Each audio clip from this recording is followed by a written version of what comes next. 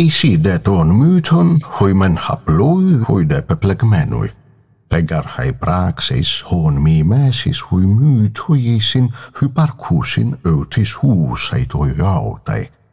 Legode haplen men praxin häs ginomenes hos per horistai synekuus käi mias aneu peripeteas anagnoris muu he metabasis ginetai peplegmenen de ex hes meta anagnoris muu peripeteas ampuin he metabasis estin.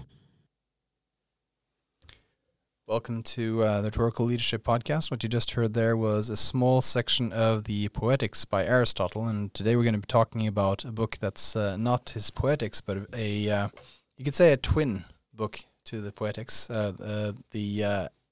Aristotle's On Rhetoric, a theory of civic discourse. And with me today again, I have Dr. Enos, one who has had a very close and personal relationship with that book for a very long time, since his undergrad years, indeed, right?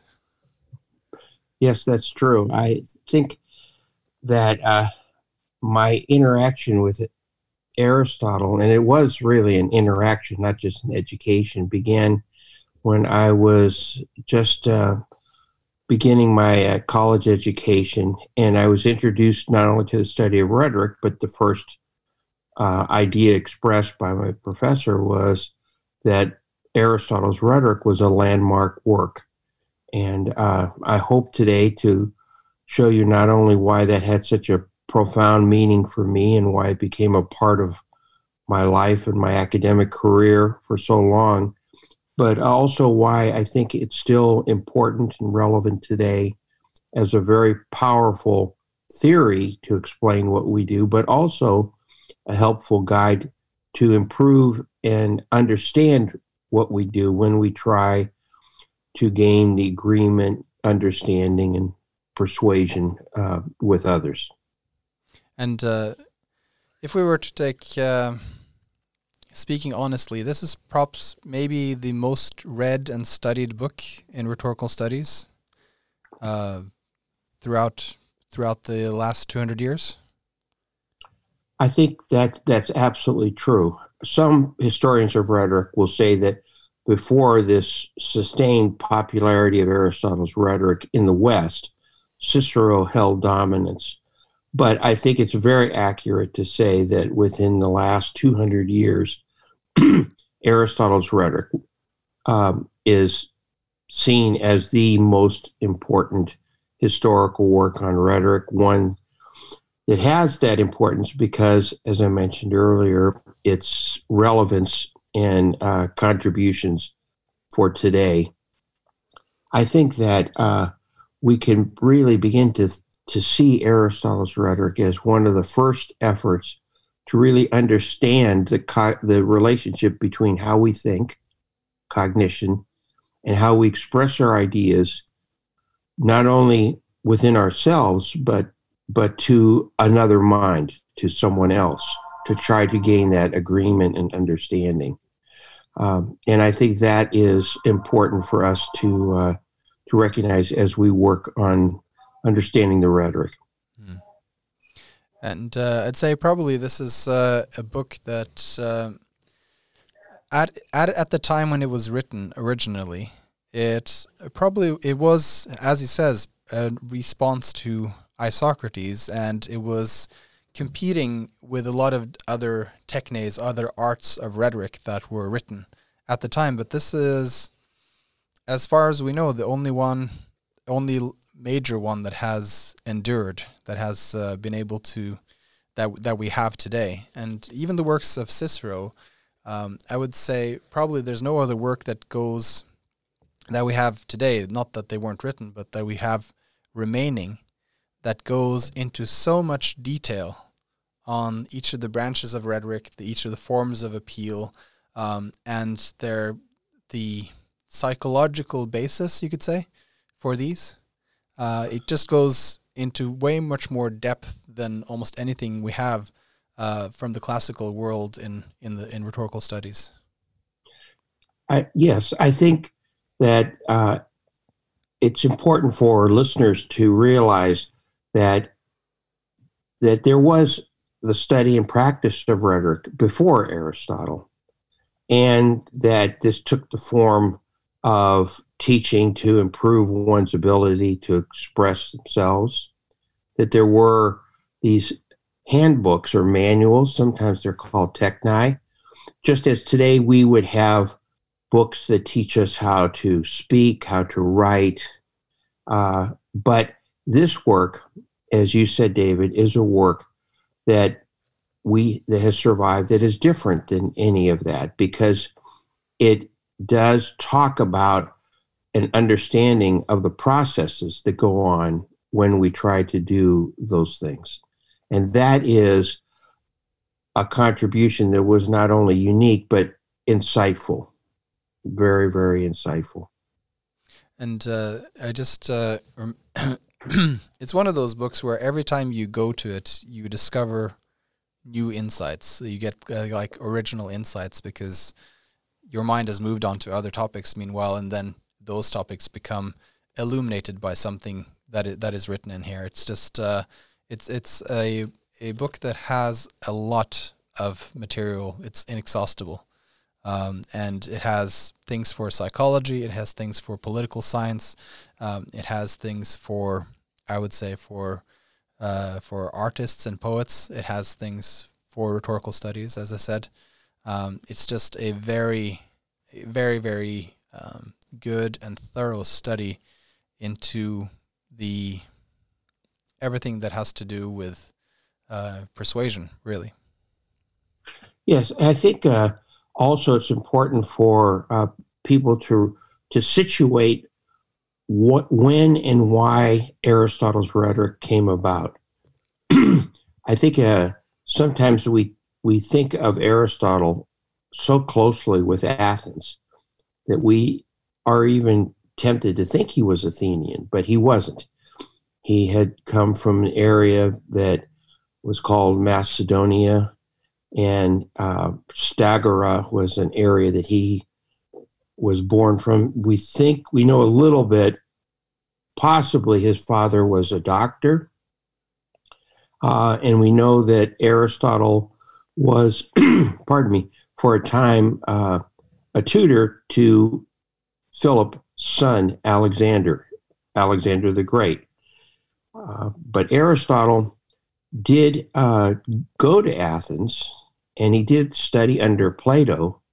Some scholars, such as Werner Jaeger, believe that Aristotle remained in Plato's academy for as long as possibly 20 years, that he entered when he was about 17 years old. But eventually, he developed his own points of view, his own philosophies, and certainly his own view of rhetoric that was different than his teacher Plato, and of course Plato's teacher Socrates. He did, however, see distinctions with some people who might think of Aristotle as a rival, such as the person we discussed in our last meeting, pardon me, and that was Isocrates. There are some comments early in the rhetoric that, pardon me, his differences with Isocrates led to the writing of the rhetoric, that he saw it as a corrective for Isocrates, which of course is just a point of view, because Isocrates' views, as we saw last time, were widely respected, very popular and enduring. But Aristotle also made some very important contributions. The arguments are that one of the reasons he left Plato's academy is, and there's a little quip here, is that he felt that the philosophy that Plato was developing and presenting was moving toward mathematics. There's even a little story that there was a sign to that effect above the academy that don't enter here unless you are a believer in geometry and mathematics, that sort of thing. Interesting. But Aristotle was always concerned with the human condition, what actually happens in people's lives, how they operate in society. And in terms of the rhetoric, his most important emphasis, and we know this because he himself says it at least on 2 different occasions in the rhetoric, is to help people understand and how to make good judgments. How do you adjudicate the validity of views that are presented to resolve problems? What makes a good argument and what makes a bad argument? How can we understand how to create arguments? And the emphasis on creating arguments is called heuristics. We may have mentioned this before, but if you are a journalist, a very basic heuristic or way to create a point of view is to say who, what, when, where, and why. If you cover those points, you'll probably cover the story for your article that you're writing for a newspaper. Well, that's a very simple heuristic, but it illustrates the idea that Aristotle's views were to go into an understanding of the heuristics of what makes for good argument and persuasion. And just to go back there a little bit, so it seems like where Plato was moving,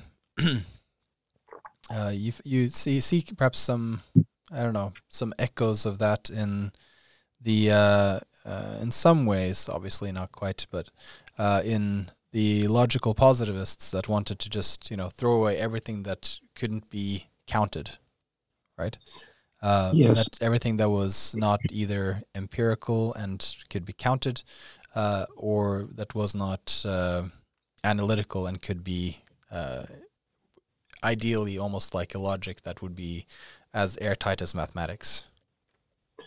Yes, there was an effort, especially among British thinkers, to try to look at language and ethics, especially, and to try to best understand language and ethics through positivism, which means that the only certainty are either expressed as tautologies, but really things that can be empirically verified. I mean, so H. Ayer is probably the most prominent example, and his early work called Logic in the Study of Language, I believe it is, of ethics, and was an effort to do that. That view was argued and found to be unacceptable, that there are too many other conditions that the position of logical positivism simply cannot understand or explain. And so the whether or not they would agree with it themselves, but then you could say Aristotle would be a bit more of the godfather to the although he also did do natural sciences, but he would also be more of the godfather of the social sciences and see that as valid points of study. And we're moving into rhetoric, also the mixture between the poetics would be also humanities / social sciences. Yes, and I think we would see that Aristotle recognized that Isocrates did also have a concern for rhetoric and its social impact. I think his teacher Plato, who I would not call a logical positivist, but nonetheless believed that the study of ontology, of essences, and etiology, ultimate causes, was the root. But as we see with Plato, just to digress for a second, that when he started his heuristics, he would start off the dialectic, which he thought was the engine to try to arrive at certainty, would start off by asking the people who participated in the dialectic, isn't it something that we all would agree on? And then he would say X, Y, or Z. So there is a social interaction, but yet it's only a consensus to explore what actually is, which is independent of people. Right. Aristotle thought differently. It is the people who make the judgment. Right. It is not arriving at a truth dissociated from personal perspective or preference, but rather the essence of something is not to be quested after independent of social interaction, but rather a judgment made by the people who hear the argument. Right. And that's where he found rhetoric to be the counterpart of dialectic, right? Where he says, look, dialectics is also a kind of more general skill. I just perhaps can just read the beginning as translated by on mine, George Kennedy. Is he a classicist or a rhetorician? What would you say, Kennedy? I think he's both. I think his training is in classics, but what makes Kennedy such a wonderful contributor to our discipline is that he's thoroughly knowledgeable of rhetoric. Earlier we had some occasions where philologists would translate works of rhetoric, but they themselves also didn't exhibit any thorough knowledge of the history of rhetoric or rhetorical theory. Right. And that's so not to say they didn't. They would miss some of the nuances. It wasn't their primary emphasis. Right. And so he says at the beginning, it's really a defense of the study of rhetoric and why that is a valid study, right? He says rhetoric is an antistrophos, which has been translated as sometimes as a counterpart to dialectic. For both are concerned with such things as are, to a certain extent, within the knowledge of all people. Everybody knows how to argue to a certain extent, right? And belong to no separately defined science. A result is that all people in some way share in both, for all up to a point try it both to test and uphold an argument, as in dialectic, and to defend themselves and attack others, as in rhetoric.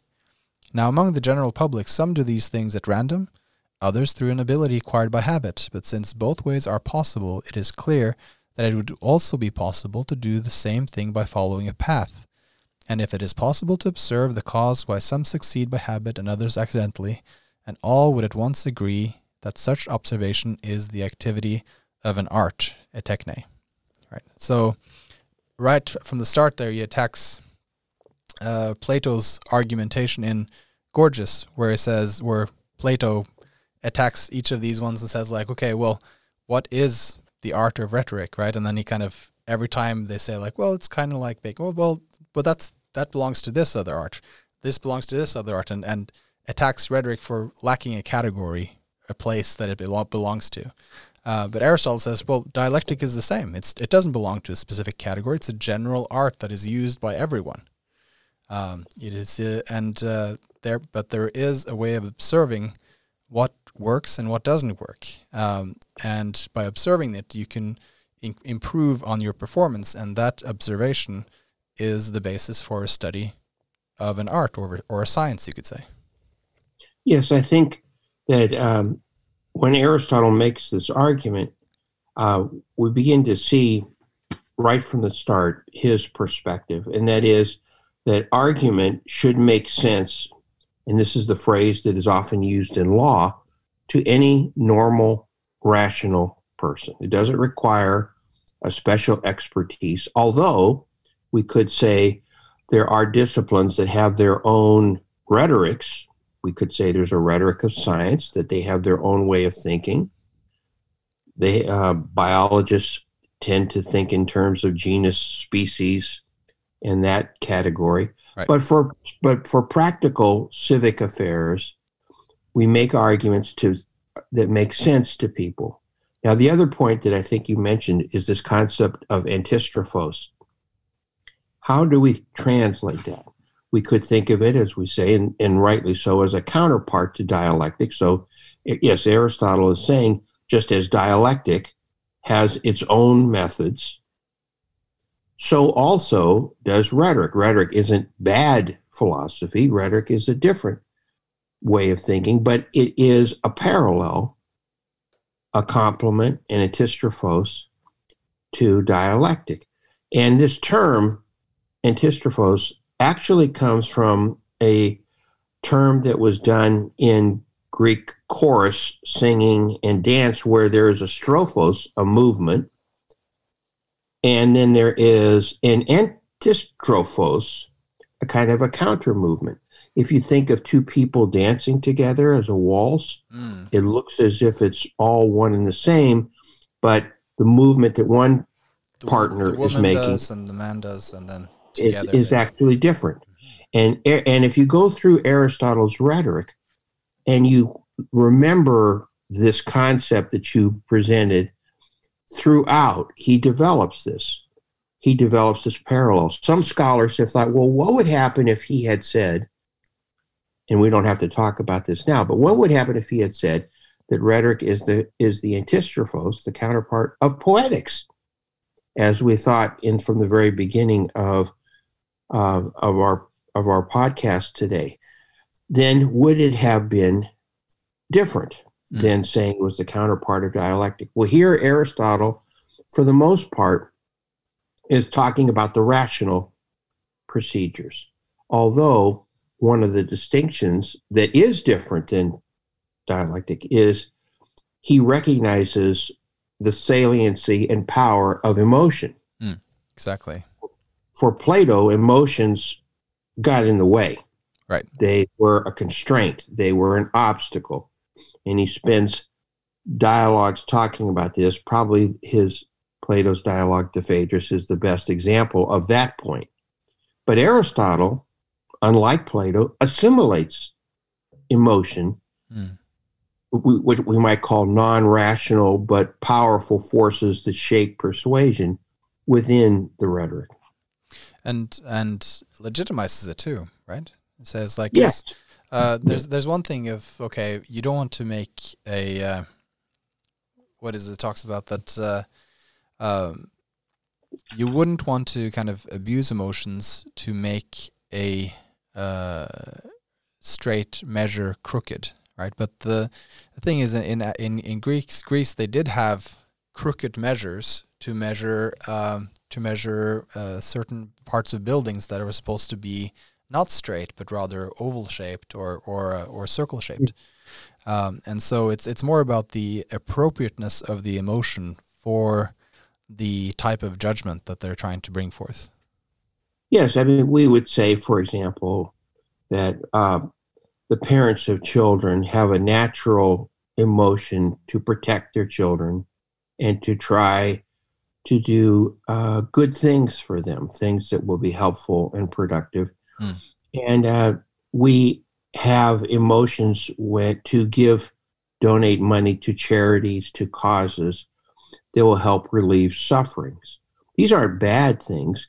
We want to make good judgments. We want to say, well, I wish I had an infinite amount of money to help every cause, but I don't. So which ones are the best ones for me to donate to? And that is, of course, subject to personal interpretation, but I can make good arguments of why I want to give to this cause now as opposed to this other cause later. And Aristotle provides a theory, the rhetoric, to try and explain and develop how we can do those kinds of judgments. Just by way of not curiosity but interest, in Rhetoric ad Herennium, it talks about the different stylistic flourishes. He talks about epanaphora being kind of repeating the first word in a sentence in many different ways. So we shall fight them on beaches, we shall fight them on the landing grounds, we shall fight them, and so on. And antistrophos is repeating the last word over again. We need the best, we deserve the best, and we will get the best. Right? That's the artistic flourish. Yes, and we could see, like, from examples such as you've given, how Winston Churchill could link ideas so that they are related for listeners. And he can do that stylistically, and Aristotle recognizes the power of style in making those associations, and he discusses that principally in the third book of his Rhetoric. Is that the same use of antistrophe or antistrophos? Well, I think early on he was just setting up how should we view rhetoric as a discrete technique or Right. art. And he tries to show that both philosophy and rhetoric are activities. Right. Just like economics is an activity. You do economics. Mm. And science, you observe physis or nature. You observe, here's what happens. Here's how the coronavirus works. Right. Here's how we can try to remove it. But rhetoric is an activity. We engage in this, and how can we do it well? Now, I want to mention just briefly that Aristotle's Rhetoric that treatise isn't the only work that he did on the study of rhetoric. But I think these other ones are best understood as helping to create the work that we now have.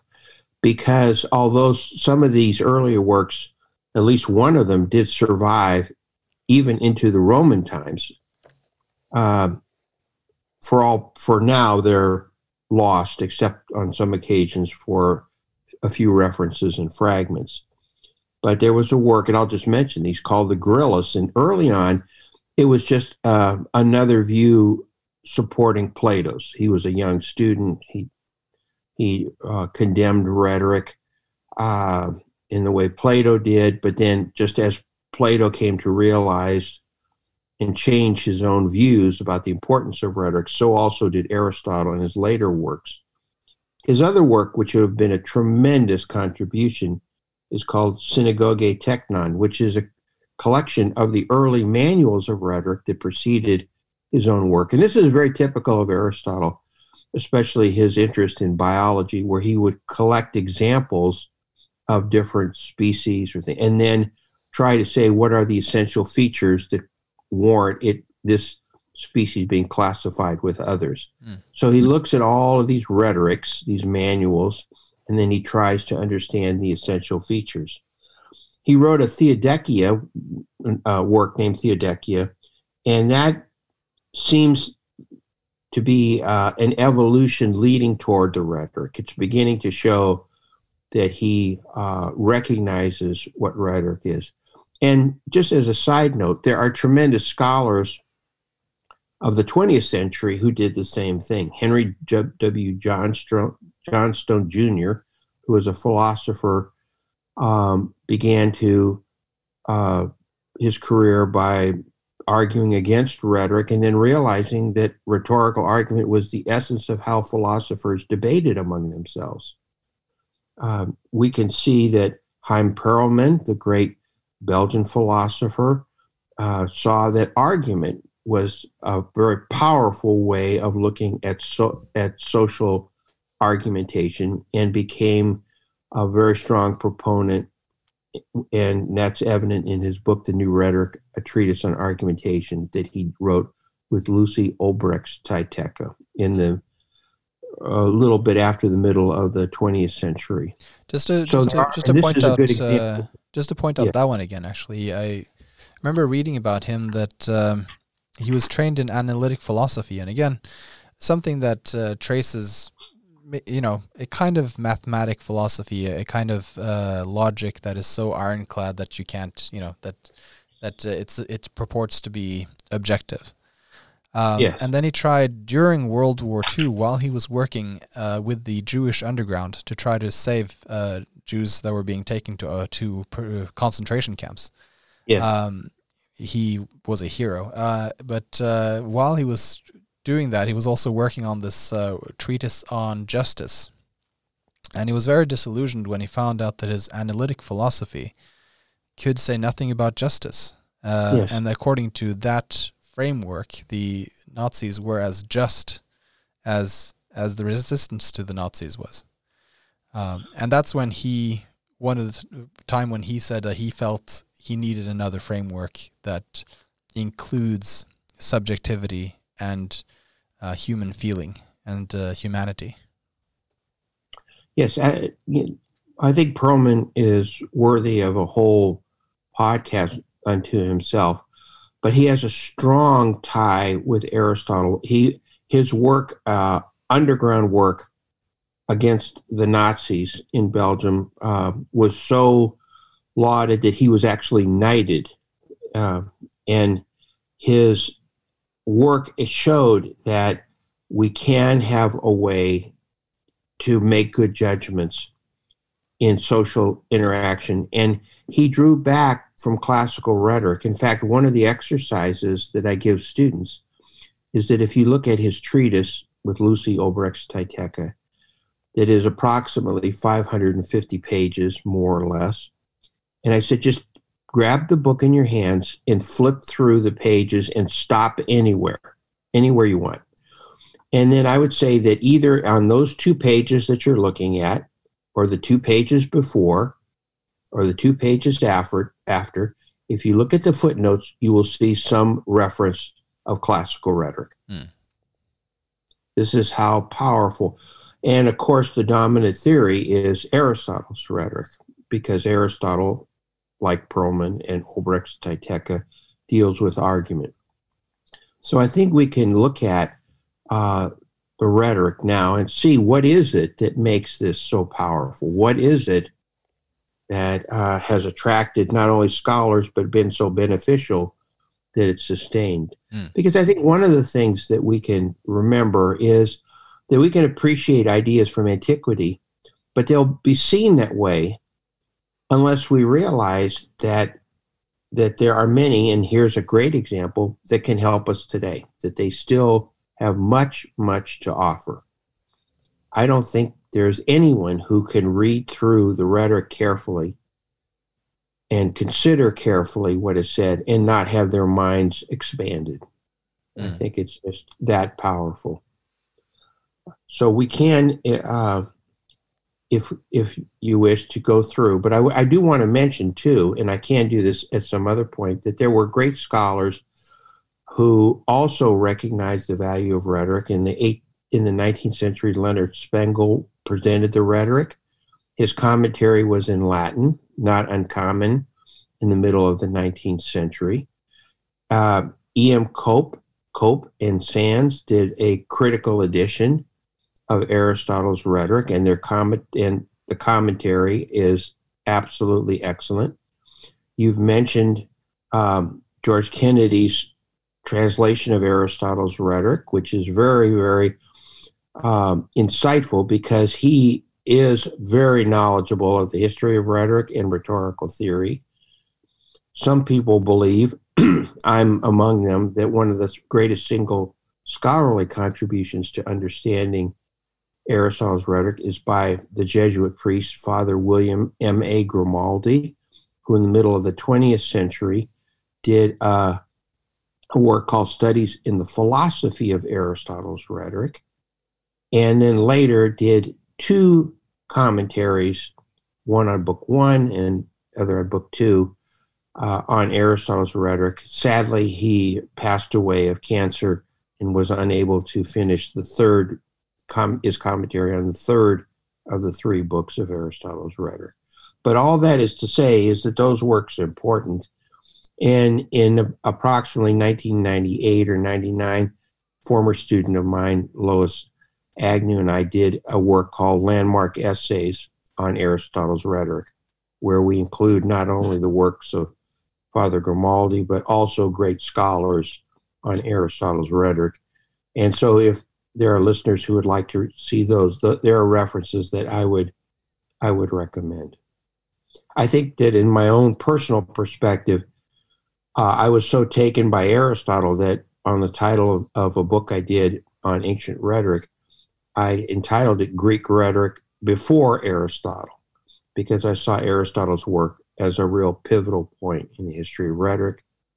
But then obviously I wanted people to know that prehistory. So if we want, we can go through some of the ideas that make Aristotle's rhetoric important. Yes. Okay. Pardon. As an overview, I would say this: Aristotle's rhetoric, and it's argued that these are the lecture notes. There's one argument of students that were approved by Aristotle as his views on rhetoric, but others say, no, this is Aristotle's rhetoric. if you're looking for a later example, Hugh Blair's lectures on rhetoric and Bellet were the approved lecture notes of Blair's lectures. So that there's an argument for that, but I don't think it makes any difference. This is the work that Aristotle wrote. The three books that are presented in a general way have this point of view. The first one deals with understanding the argument itself. Book one, what goes on. And we'll come back to these. The features that make the second book, and this is really unique, this is very important, is that Aristotle presents an understanding of the audience. It's one of the earliest works I know of that takes into account not just the argument, but how the argument is received by listeners or readers. And in that, he discusses the traits. Do arguments presented to older people carry the same impact as arguments presented to younger people? We don't have to go far today because we know arguments about safety with such things as COVID-19 are powerful in one way to older people and less so to younger people. At least that's been the point made in America. And that influenced the current election that was held. The result of it. That yes. That the incumbent Trump was seen as way too careless and not careful enough for those older people who valued safety. And whereas they voted for him in great majorities in 2016, that made a lot of people turn away from him in 2020. Yes, again, here's a good example. Because older people value safety more. Right, and the criticisms that I have heard is that he did not provide a good example himself personally. Right, when he got it, of how to take this seriously, and because of his lack of at least apparent overt ambivalence, or at least dismissal of some of the warnings, not only led to his getting the virus itself, but maybe even resulted in people not being as careful. These are the arguments that are presented, and they did have an impact, I think, in American voting. I mean, if we can just take a little bit here, there's a wonderful description, I think, of youth here in Aristotle, where he's describing a young audience, where he says, in terms of their character, the young are prone to desires and inclined to do whatever they desire. Of the desires of the body, they are most inclined to pursue that relating to sex, and they are powerless against this. They are changeable and fickle in desires, and though they intensely lust, they are quickly satisfied. For their wants, like the thirst and hunger of the sick, are sharp rather than massive, and they are impulsive and quick-tempered and inclined to follow up their anger by action. They are unable to resist their impulses, for through love of honor they cannot put up with being belittled, but become indignant if they think they are done wrong. And though they love honor, they love victory more, for youth longs for superiority, and victory is a kind of superiority. They have both of these characteristics more than love of money or of the age groups. They are least lovers of money because they have not yet experienced want. As the saying of Pittacus about Amphiaraus has it, and they are not cynical, but guileless, because of not yet having seen much wickedness, and they are trusting, because of not yet having been much deceived. And they're filled with hopes. We talk constantly about the hope of youth, right? And to a certain extent, perhaps the political radicalism of youth in the sense of their great ambitions. For like those drinking wine, the youth are filled by their nature, and at the same time they are filled with hopes because of not yet having experienced much failure, and they live for the most part in hope, for hope is for the future, and memory is what has gone by. But for the young the future is long, and the past is short, for in the dawn of life nothing can be remembered, and everything can be hoped for. And I think that people who hear this may nod their head yes, they may not agree with some things that Aristotle says, but we can appreciate what he is trying to do. He is trying to show that arguments that are received by the youth tend to be adjudicated differently than arguments that are received by older people, by people of experience, and that we need to be cognizant, we need to be aware of those differences when we present the argument. This is why sometimes I think we are dismayed when we give what we think are very strong arguments, and then to certain groups of people, they're just rejected. In fact, even when we think, well, we're presenting things that are not subject to debate, such as facts and statistics and the death rate of people who have COVID-19, that would warrant a change, and then people do nothing. But this is something that Aristotle recognized happens. These are things that go on, and the importance of not just introducing new beliefs, but the power of attitude. Attitude is it possible to change attitudes? Is it possible to actually change attitudes? We are concerned in America because we think that African Americans have been treated unjustly, and that some Americans have fostered attitudes that we don't agree with, that we think are bad. Mm-hmm. Can we change those attitudes? Well, Aristotle believed, yes, it is possible, not easy in some cases, to change your attitudes by making good arguments and to hopefully have that as a force. It's possible to do that. And just an interesting thing that I thought I'd mention here. They are fond of laughter and as a result witty, for wit is cultured insolence. I think, when we study rhetoric in the classroom, we often talk about such things as what is the force of sarcasm? What is the force of ridicule? Does that have any way of influencing people? Obviously, it wouldn't in philosophy. It would probably be criticized for any effort to do that. But it is a force in rhetoric, and it's undeniable. And again, Aristotle, rather than slap our wrists and say, don't do that, he says, well, people, I don't agree, but people do that. So how can we understand not only that, but how to overcome it so that good reasons do prevail? Exactly. And just some of the wonderful insights I've got just that are very relevant nowadays. I also feel like, for example, where he talks about why is it that people get angry? And why is it that people don't get angry, right? Sometimes we feel like they should get angry, but they don't. And he adds to it that people become angry when they are distressed, for the person who is distressed desires something. If then someone directly opposes him in anything, for example, preventing his drinking when he is thirsty, and even if not directly, nevertheless seems to accomplish the same thing, and if someone works against him and does not cooperate with him and annoys him when so disposed, he becomes angry at these. So it's this longing for something and not getting it. Those are irascible and easily stirred to anger. But there's also a power component there, because there has to be the desire for something and also a certain sense of entitlement that I deserve to get it. And that's why he talks about that great is the wrath of the Zeus-born gods, or Zeus-born kings, right? Yeah.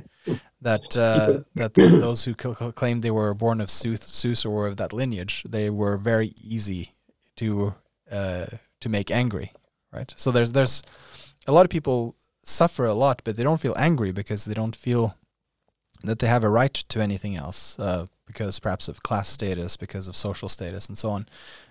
And so anger comes first when you feel that you've been thwarted in something that was rightfully yours to have. I think Aristotle recognized that people have a capacity, and sometimes and he called this potential to do things, dunamis, or it's where we get the word dynamite. You can have a stick of dynamite and it's just laying there. But if you, and use Aristotle's word, energize it, energia, it can have great power. Now that power could be destructive, but if harnessed and directed the right way, it could also be very productive. It can do things. often anger, where somebody will get angry and maybe throw a drinking glass against the wall, can be destructive. We say, 10 minutes later, we say, why did I do that? But it is a power to do things. We recognize that there's a difference between asking somebody to do something, for them to agree in principle to do it, but then actually doing it. One of the things that happens in persuasion that makes it distinguishable from argument is that we can agree that something is good, but some people would say one of the things that makes it persuasive is they actually do it. They actually, for example, quit smoking cigarettes. Right. Everyone has already heard the arguments of how terrible it is. We don't need to hear any more arguments about that. But obviously, that hasn't been enough for some people to quit smoking. And the point others would make, well, that's just an addiction. Yes, they would like to, but they can't help themselves. Mm.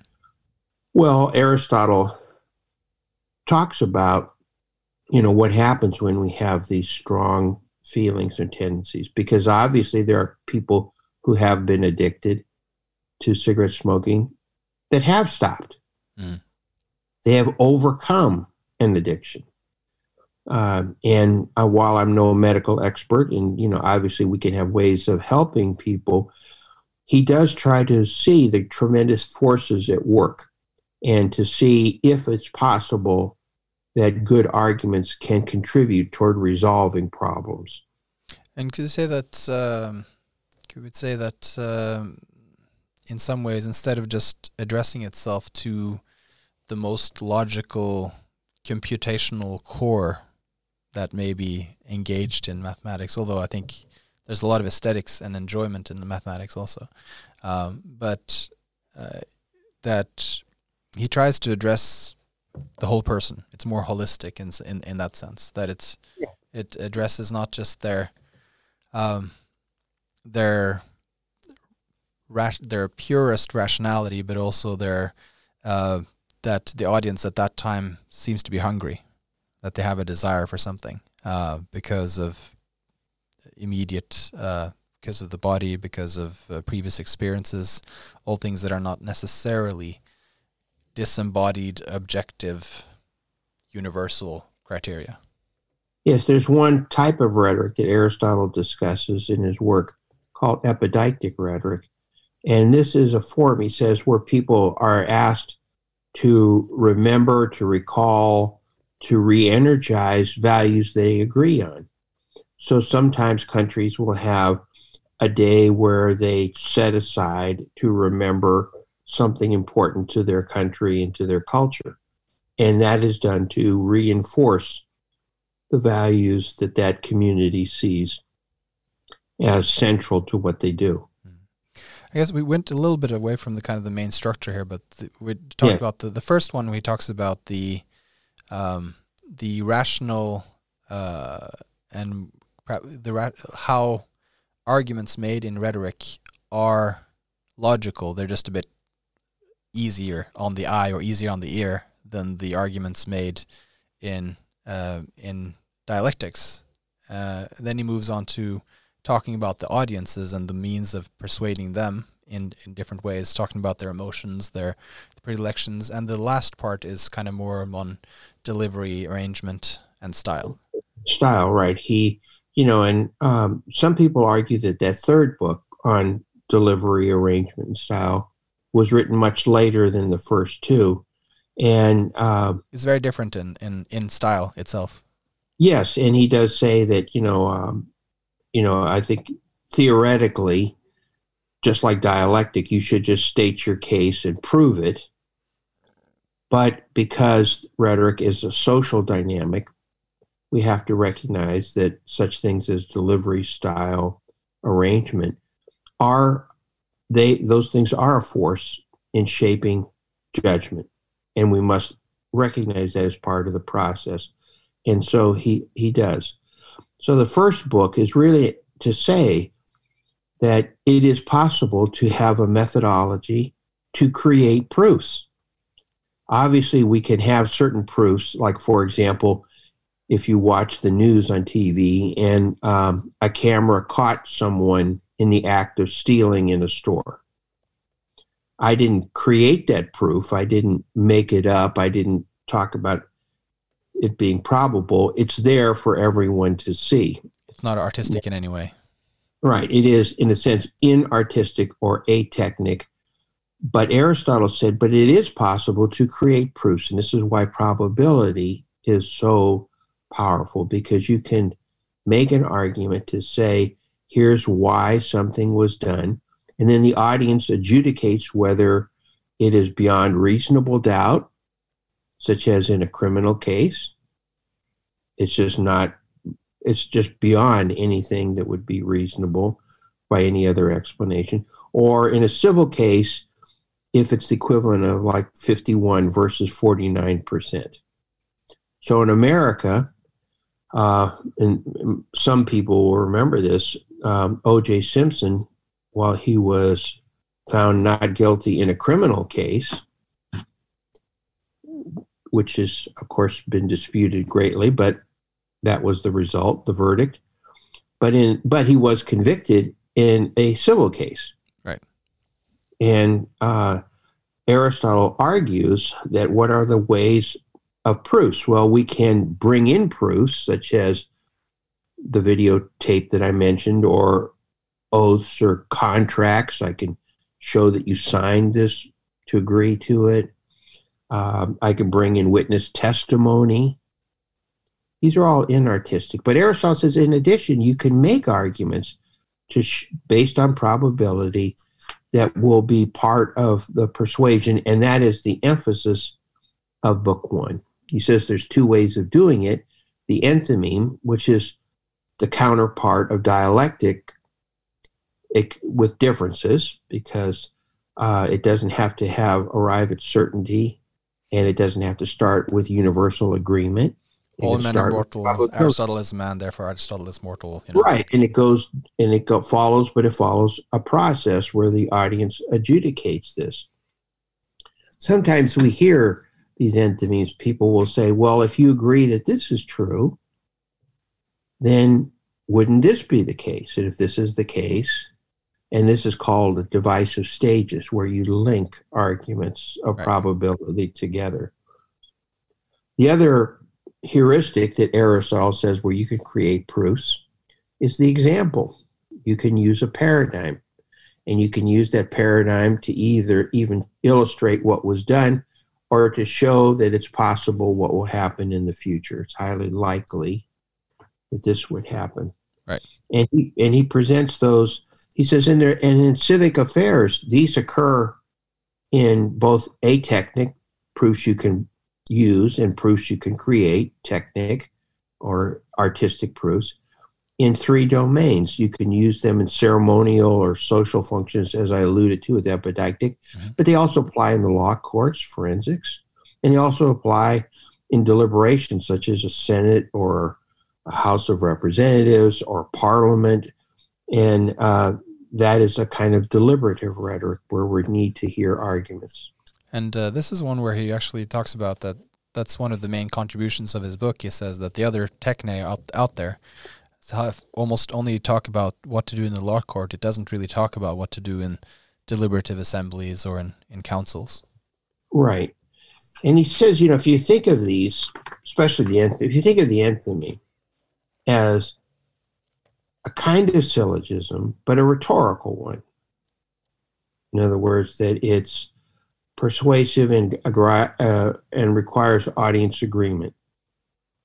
So I can give you the strongest argument, whether it's in Parliament or it's in a law court, and if you just say, no, I disagree, and it fails.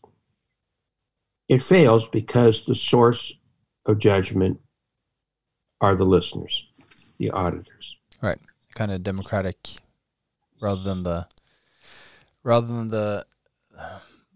test of logic. It's more like, well, does it actually work? Does it actually persuade? And obviously, some people will not be persuaded by anything, but is it likely to persuade a reasonable audience? Again, right? This kind of universal audience, what Perlman talks about later, it's similar, right? That this kind of structure of will most people be able to agree to this? Yes, and that's why when we ask for agreement with people, we get into the book 2 where he's talking about, I guess in our terms, we'd say the psychology of the audience. Right. When we were children, your mother would probably say, well, don't ask your father to do something before dinner. Wait till he's had dinner and has a chance to relax. Now, in logic, an argument should be a good argument, whether it's before dinner or after dinner, but your mother was very wise. She knew that your father might be more receptive to an argument after he's had a chance to eat and rest than before. The same, of course, would be true with the mother as well, but that's the point, is that we need to understand the audience, their inclinations, their profiles, their dispositions. And also Aristotle does not only that in book 2, but he talks about fallacies. Why is it that there are certain arguments that appear to be valid, but then when exposed, reveal their error? And he says, like, a good argument, you would invite people to share in the process by which you arrived at a point of view. But when you're trying to hoodwink someone, when you're trying to deceive them, the last thing you want to do is to reveal the technique that got them to agree. Mm-hmm. And so he says, our job is to reveal the techniques so that then you can make a judgment. So I think it's theoretically possible for someone to give a terrible, unethical argument and have it revealed. And then the auditor would say, well, I completely think this is terrible and wrong, but I do think that the cause is right. So in spite of everything that this person has done, in spite of their unethical approach and their efforts to deceive me, I'm going to agree, but for a whole other set of reasons. I mean, that's possible, theoretically. But see, Aristotle would say, all right, but now you're making judgments that are based upon deliberation and thought and care and attention. Right. So that is an important feature. So he does spend time. He also spends time in book 2 talking about the topoi, and that is how we are wired, how we think. We tend to think in terms, for example, of causality. Mm-hmm. If you work hard, then you will have a possibility to have a better life than if you did not. The result is you'll be able to save some money. You'll be able to provide for your family. You'll be able to make contributions to society. We also argue by associations. Sometimes your grandmother would say to you, please do not hang out with bad people because people will think you are bad. Right. So you don't associate, or people will buy a certain beautiful car like a Mercedes-Benz or a BMW because that's associated with people who are successful and recognized as such. Buying the car doesn't make you any of a better person, but it does put you in a category of association. So people join clubs and different things to associate. So that is a powerful argument. And in Aristotle's Rhetoric, those things are discussed. Mm-hmm. And of course, the final book is the power of style, which is how you express those ideas, how you express what you've discovered, how the proofs that you have created. And does arrangement make a difference? And he argues, of course it does. How you present, shouldn't, I guess we could say, but it does, how you present certain arguments. Right. And the way you present them makes a difference. And so Aristotle, in his work on the rhetoric, tries, as we've tried to do in this overview, should present an explanation of how people arrive at judgments and how they can make improvements to make good judgments about questions of value and preference.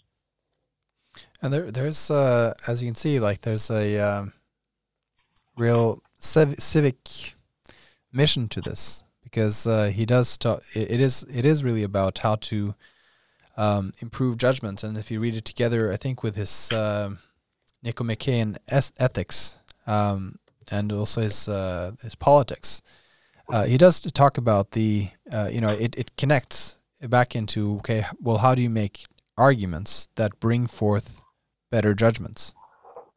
Yes, right. And I think that that is important. If we remember our earlier discussions about Perlman, many people believe that the victory of the Allies in World War II was a vindication of the inherent superiority of democracy over Nazi or fascist points of view. Right. And to that end, Perlman was appointed as one person among others by the United Nations to try to have an educational program where rhetoric could be taught and that countries would be democratic. And I just would like to also mention there, one of the other people that was at that panel was Arne Næss, who was a philosopher from Norway. Mm-hmm. And it was a tremendous effort to try to say, how can we help educate people so that they can make good judgments? And the arena for doing that, their argument is democracy. Democracy allows, and in fact has that as its nature, the idea of having a voice from people and determining questions of value and preference as a source of power. In America, once every 4 years, as we recently saw, people vote on who they want to have as the president and vice president of the United States. And this is done so that power can be transferred peacefully and not without a violent takeover. Perlman argued the alternatives to rhetoric are not very good, which are, in fact, they're terrible, which is either war or violence on the one hand, or complete apathy and ambivalence on the other. Right, and the point is that people are supposed to make arguments. With how well that works in a modern society, we're not quite sure, but based on debates, based on speeches that they give, based on their rhetoric about why the populace should choose the one or the other, right? That's the right. And then the thing is, obviously, you may look back and say, well, a lot of bad candidates were chosen that way, but a lot of worse candidates were avoided that way.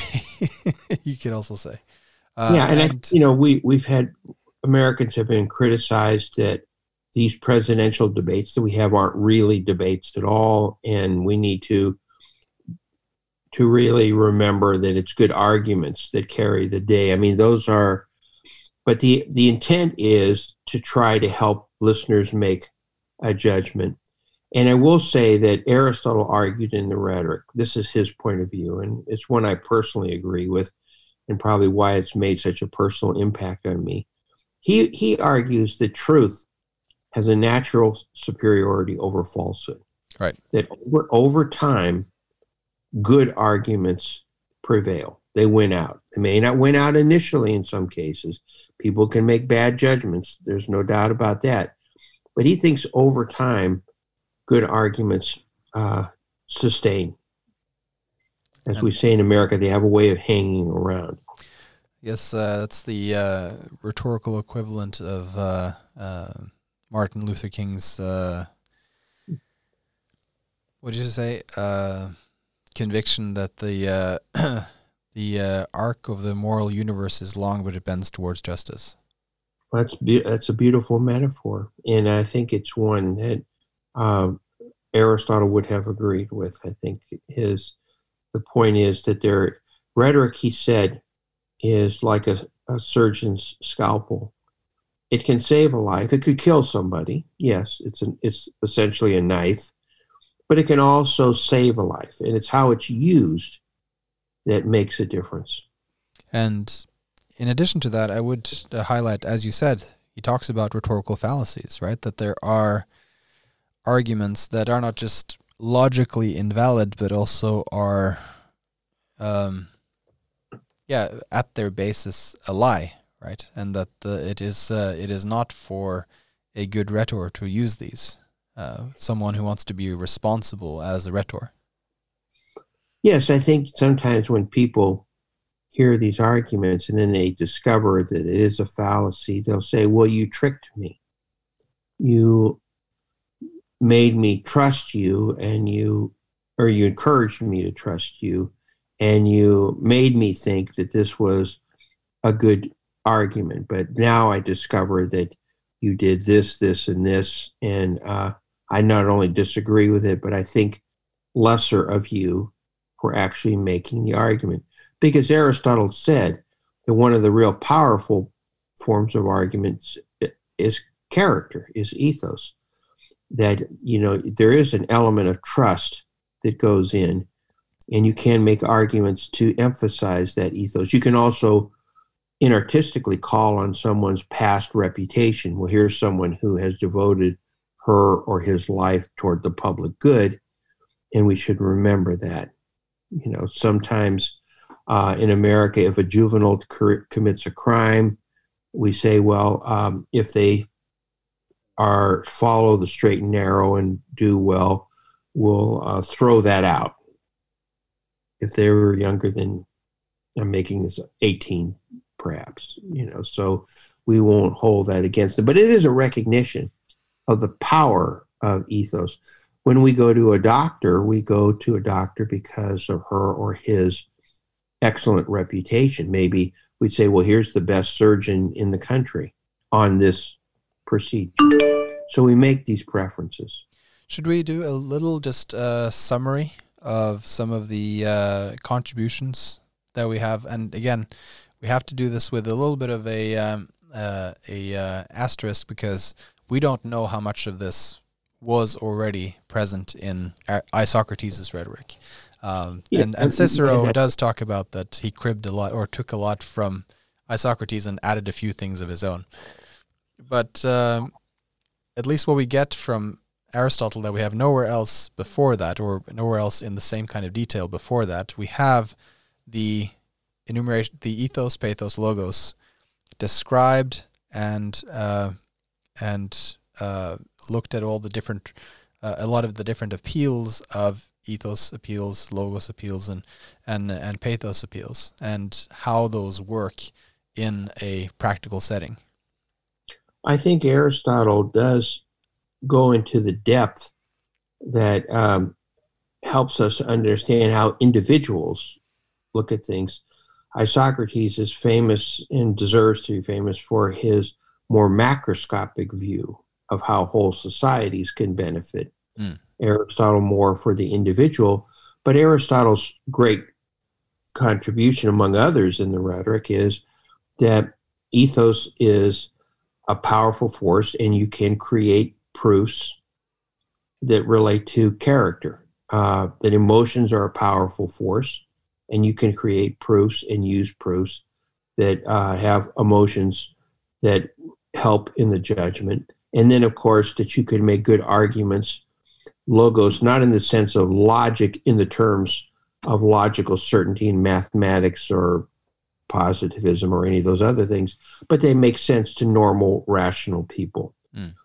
The Romans would take the word of the Greek techne, and they would use their term, which is a ratio, a system to do it. It's, so they have a ratio of rhetoric. And so from Aristotle, we get the best description, perhaps, of ethos, pathos, and logos. We also get the description and the enumeration and the study of deliberative, epideictic, and judicial rhetoric. So the rhetoric of councils and deliberative bodies, the rhetoric of the law courts and other places where you use that kind of rhetoric, and the rhetoric of the more ceremonial that has more to do with the values that bind us together, with reinforcing those values. I would say that inauguration addresses, and even though they're political, you'd say that they and acceptance speeches, we really are talking about an apodeictic rhetoric, talking about what binds us together, right? Solidifying those values, appealing to those values. Yes, and I think the important thing to remember, as you've shown, David, is that these are all civic activities. These are things that operate when people are collective. Aristotle argued that people are by nature social animals. And how do we adjudicate topics of disagreement that occur in society? And we will see that when we discuss Cicero and Quintilian, the importance of having a kind of a civic orientation toward rhetoric, which benefits from the views of not only Isocrates, but also the views of Aristotle, because they deal not only with large social issues and movements, but how individuals adjudicate and make judgments about them. So we get these two contributions working in harmony. And then there is the second book definitely is a huge audience reception analysis, a huge psychology also the contribution, I would say, and really does talk about the audience receiving these and why they receive certain things, why they feel certain ways, how to make them not feel that way, how to make them feel that way, if that's what's called for in the speech. As some have pointed out, it is not necessarily not unethical to make a jury adjudicating the murder case of an old woman to feel strong pity for the old woman that was murdered. That's not inappropriate. That's completely appropriate. It's just making people feel what they should feel in the face of an inhumane act. Yes, in America, in many places we say that the punishment for a crime increases if, as to use in your example, the victim is a senior citizen. Right. It could be the same act, but if it is done to a senior citizen, the punishment increases significantly. And that is, of course, a question of value and preference that goes back. Right. But people would say, well, that makes sense. If it's done to a child or it's done to a senior citizen, they're essentially defenseless. Or as you said, with children, they may be naive and can be hoodwinked, or an older person, they just don't have the physical capacity to resist. They would if they could, they can't. And so all of these are, yes, they're questions of value and preference, but they're socially agreed upon in our hierarchy of values. And would you say also perhaps Aristotle provided, I'm not quite sure if we would have a discipline without this. It provided just a fundamental rebuttal of the Platonic or Plato's criticism or attack on rhetoric. And not by defending the most, say, unscrupulous sophists, but by showing what was the core of the art and why it belongs in a scientific academic study, why this belongs in a university, which it's what it became to be after a while, right? Why this belonged in Aristotle's school and belonged in philosophical schools many years after you had philosophical schools still teaching rhetoric as part of the curriculum.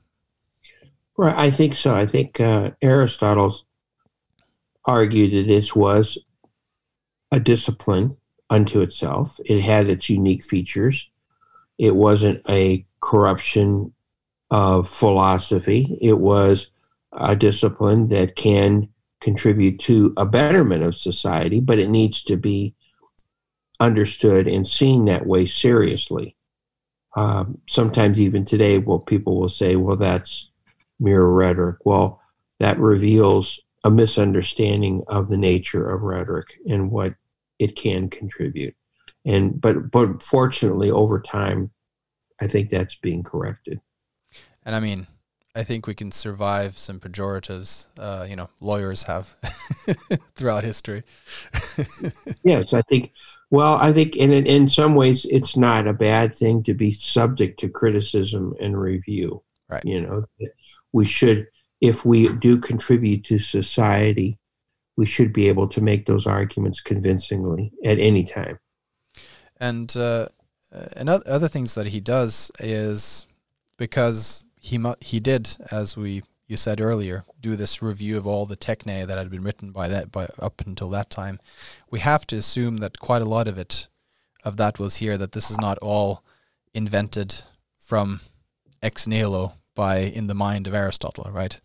Right. That he did a work here, even though we don't have the one where he summarizes the techne and refers back to them. But what we have here probably is also a gathering of at least 100 years of rhetorical tradition, rhetorical pedagogy tradition in Athens. I think if we look at the history of rhetoric, we can see that both before Aristotle and after, some of the greatest minds in the West, for example, it's true of other parts of the world, have studied rhetoric, have given it serious thought. And that's because the starting points of its potential benefits, I think, are recognized.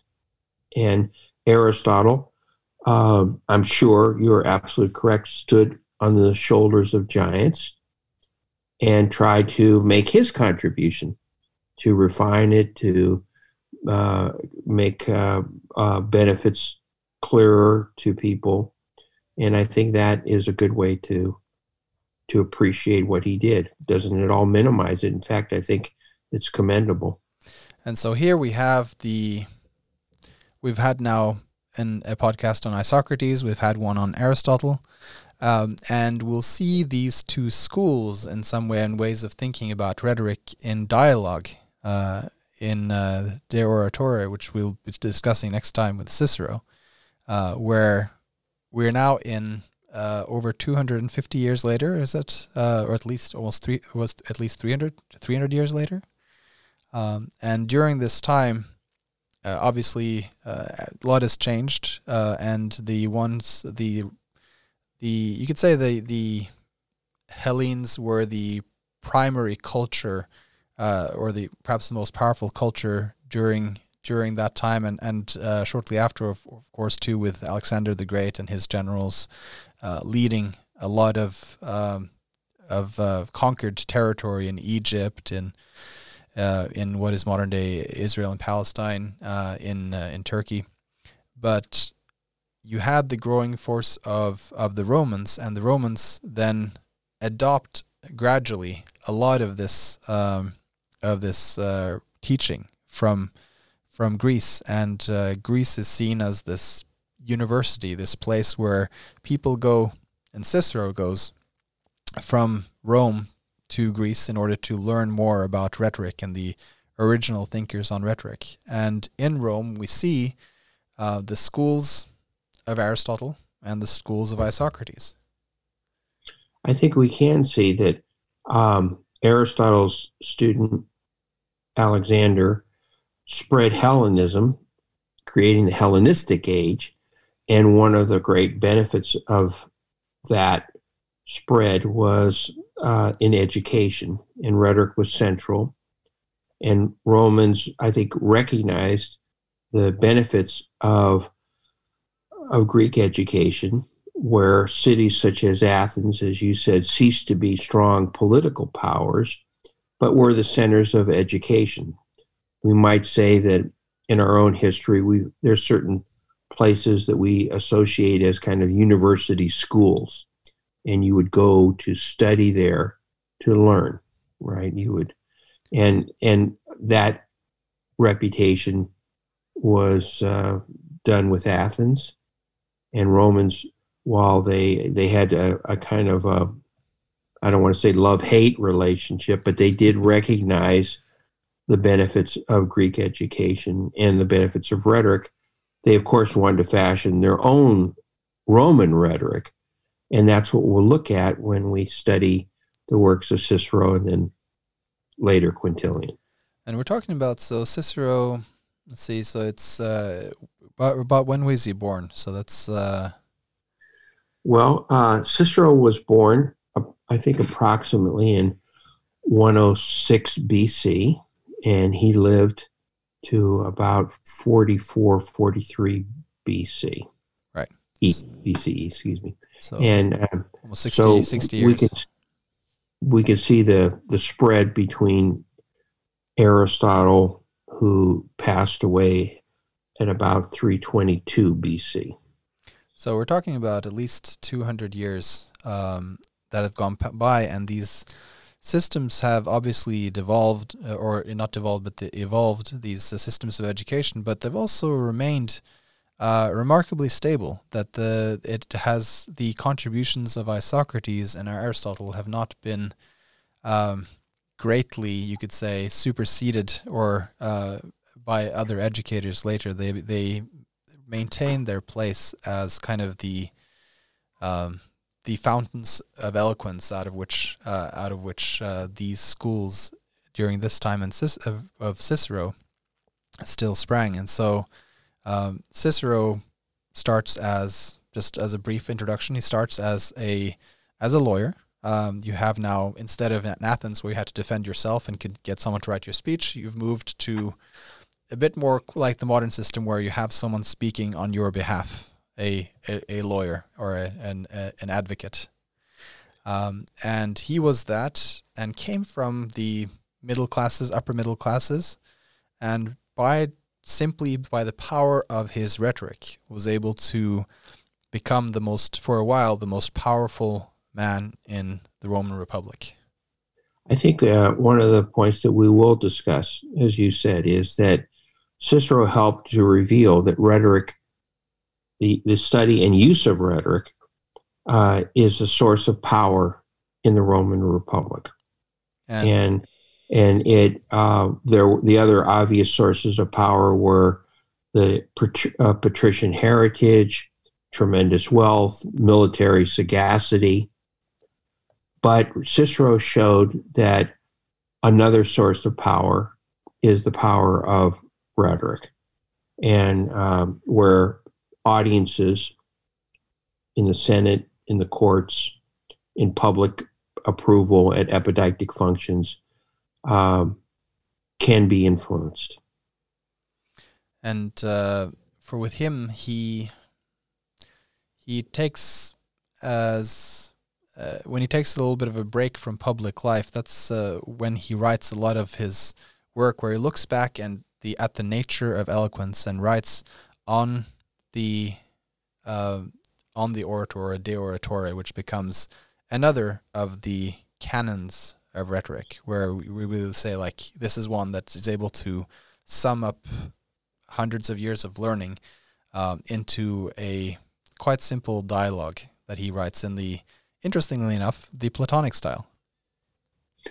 I think we'll see that when we discuss Cicero, we'll see that many of his most important works of rhetoric, especially the ones that we have, were written after he himself said he retired from politics, where his work in the law courts was dramatically cut back, but he reflects and tries to justify, I think very successfully, his position, his views that he's received over a career of experience in those areas, the courts and the Senate, and how rhetoric plays a role in those experiences.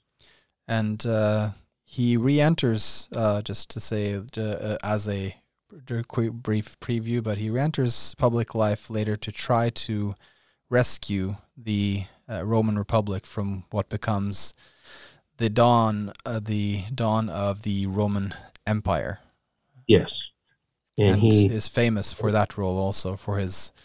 He does, at the end of his life, re-enter politics, but as you said, as a corrective in his mind to try to correct what he thinks are problems that would be played out at the cost of the Roman Republic. So that's something to look forward to. But here we have now the contributions of Aristotle, the philosopher who wrote a book on rhetoric. Yes. And I think it's fascinating to see how Romans took and assimilated features of Isocrates, Aristotle, and Plato too, into trying to fashion a rhetoric suitable and needed for their own society. All right, thank you. Thank you. I'll just mute. If you just mute yourself there, I'll just play the jingle. And thank you for joining us for the Rhetorical Leadership Podcast. Join us again for the next time to talk about Cicero, one of the greatest writers of rhetoric and performers of rhetoric that ever existed. Thank you.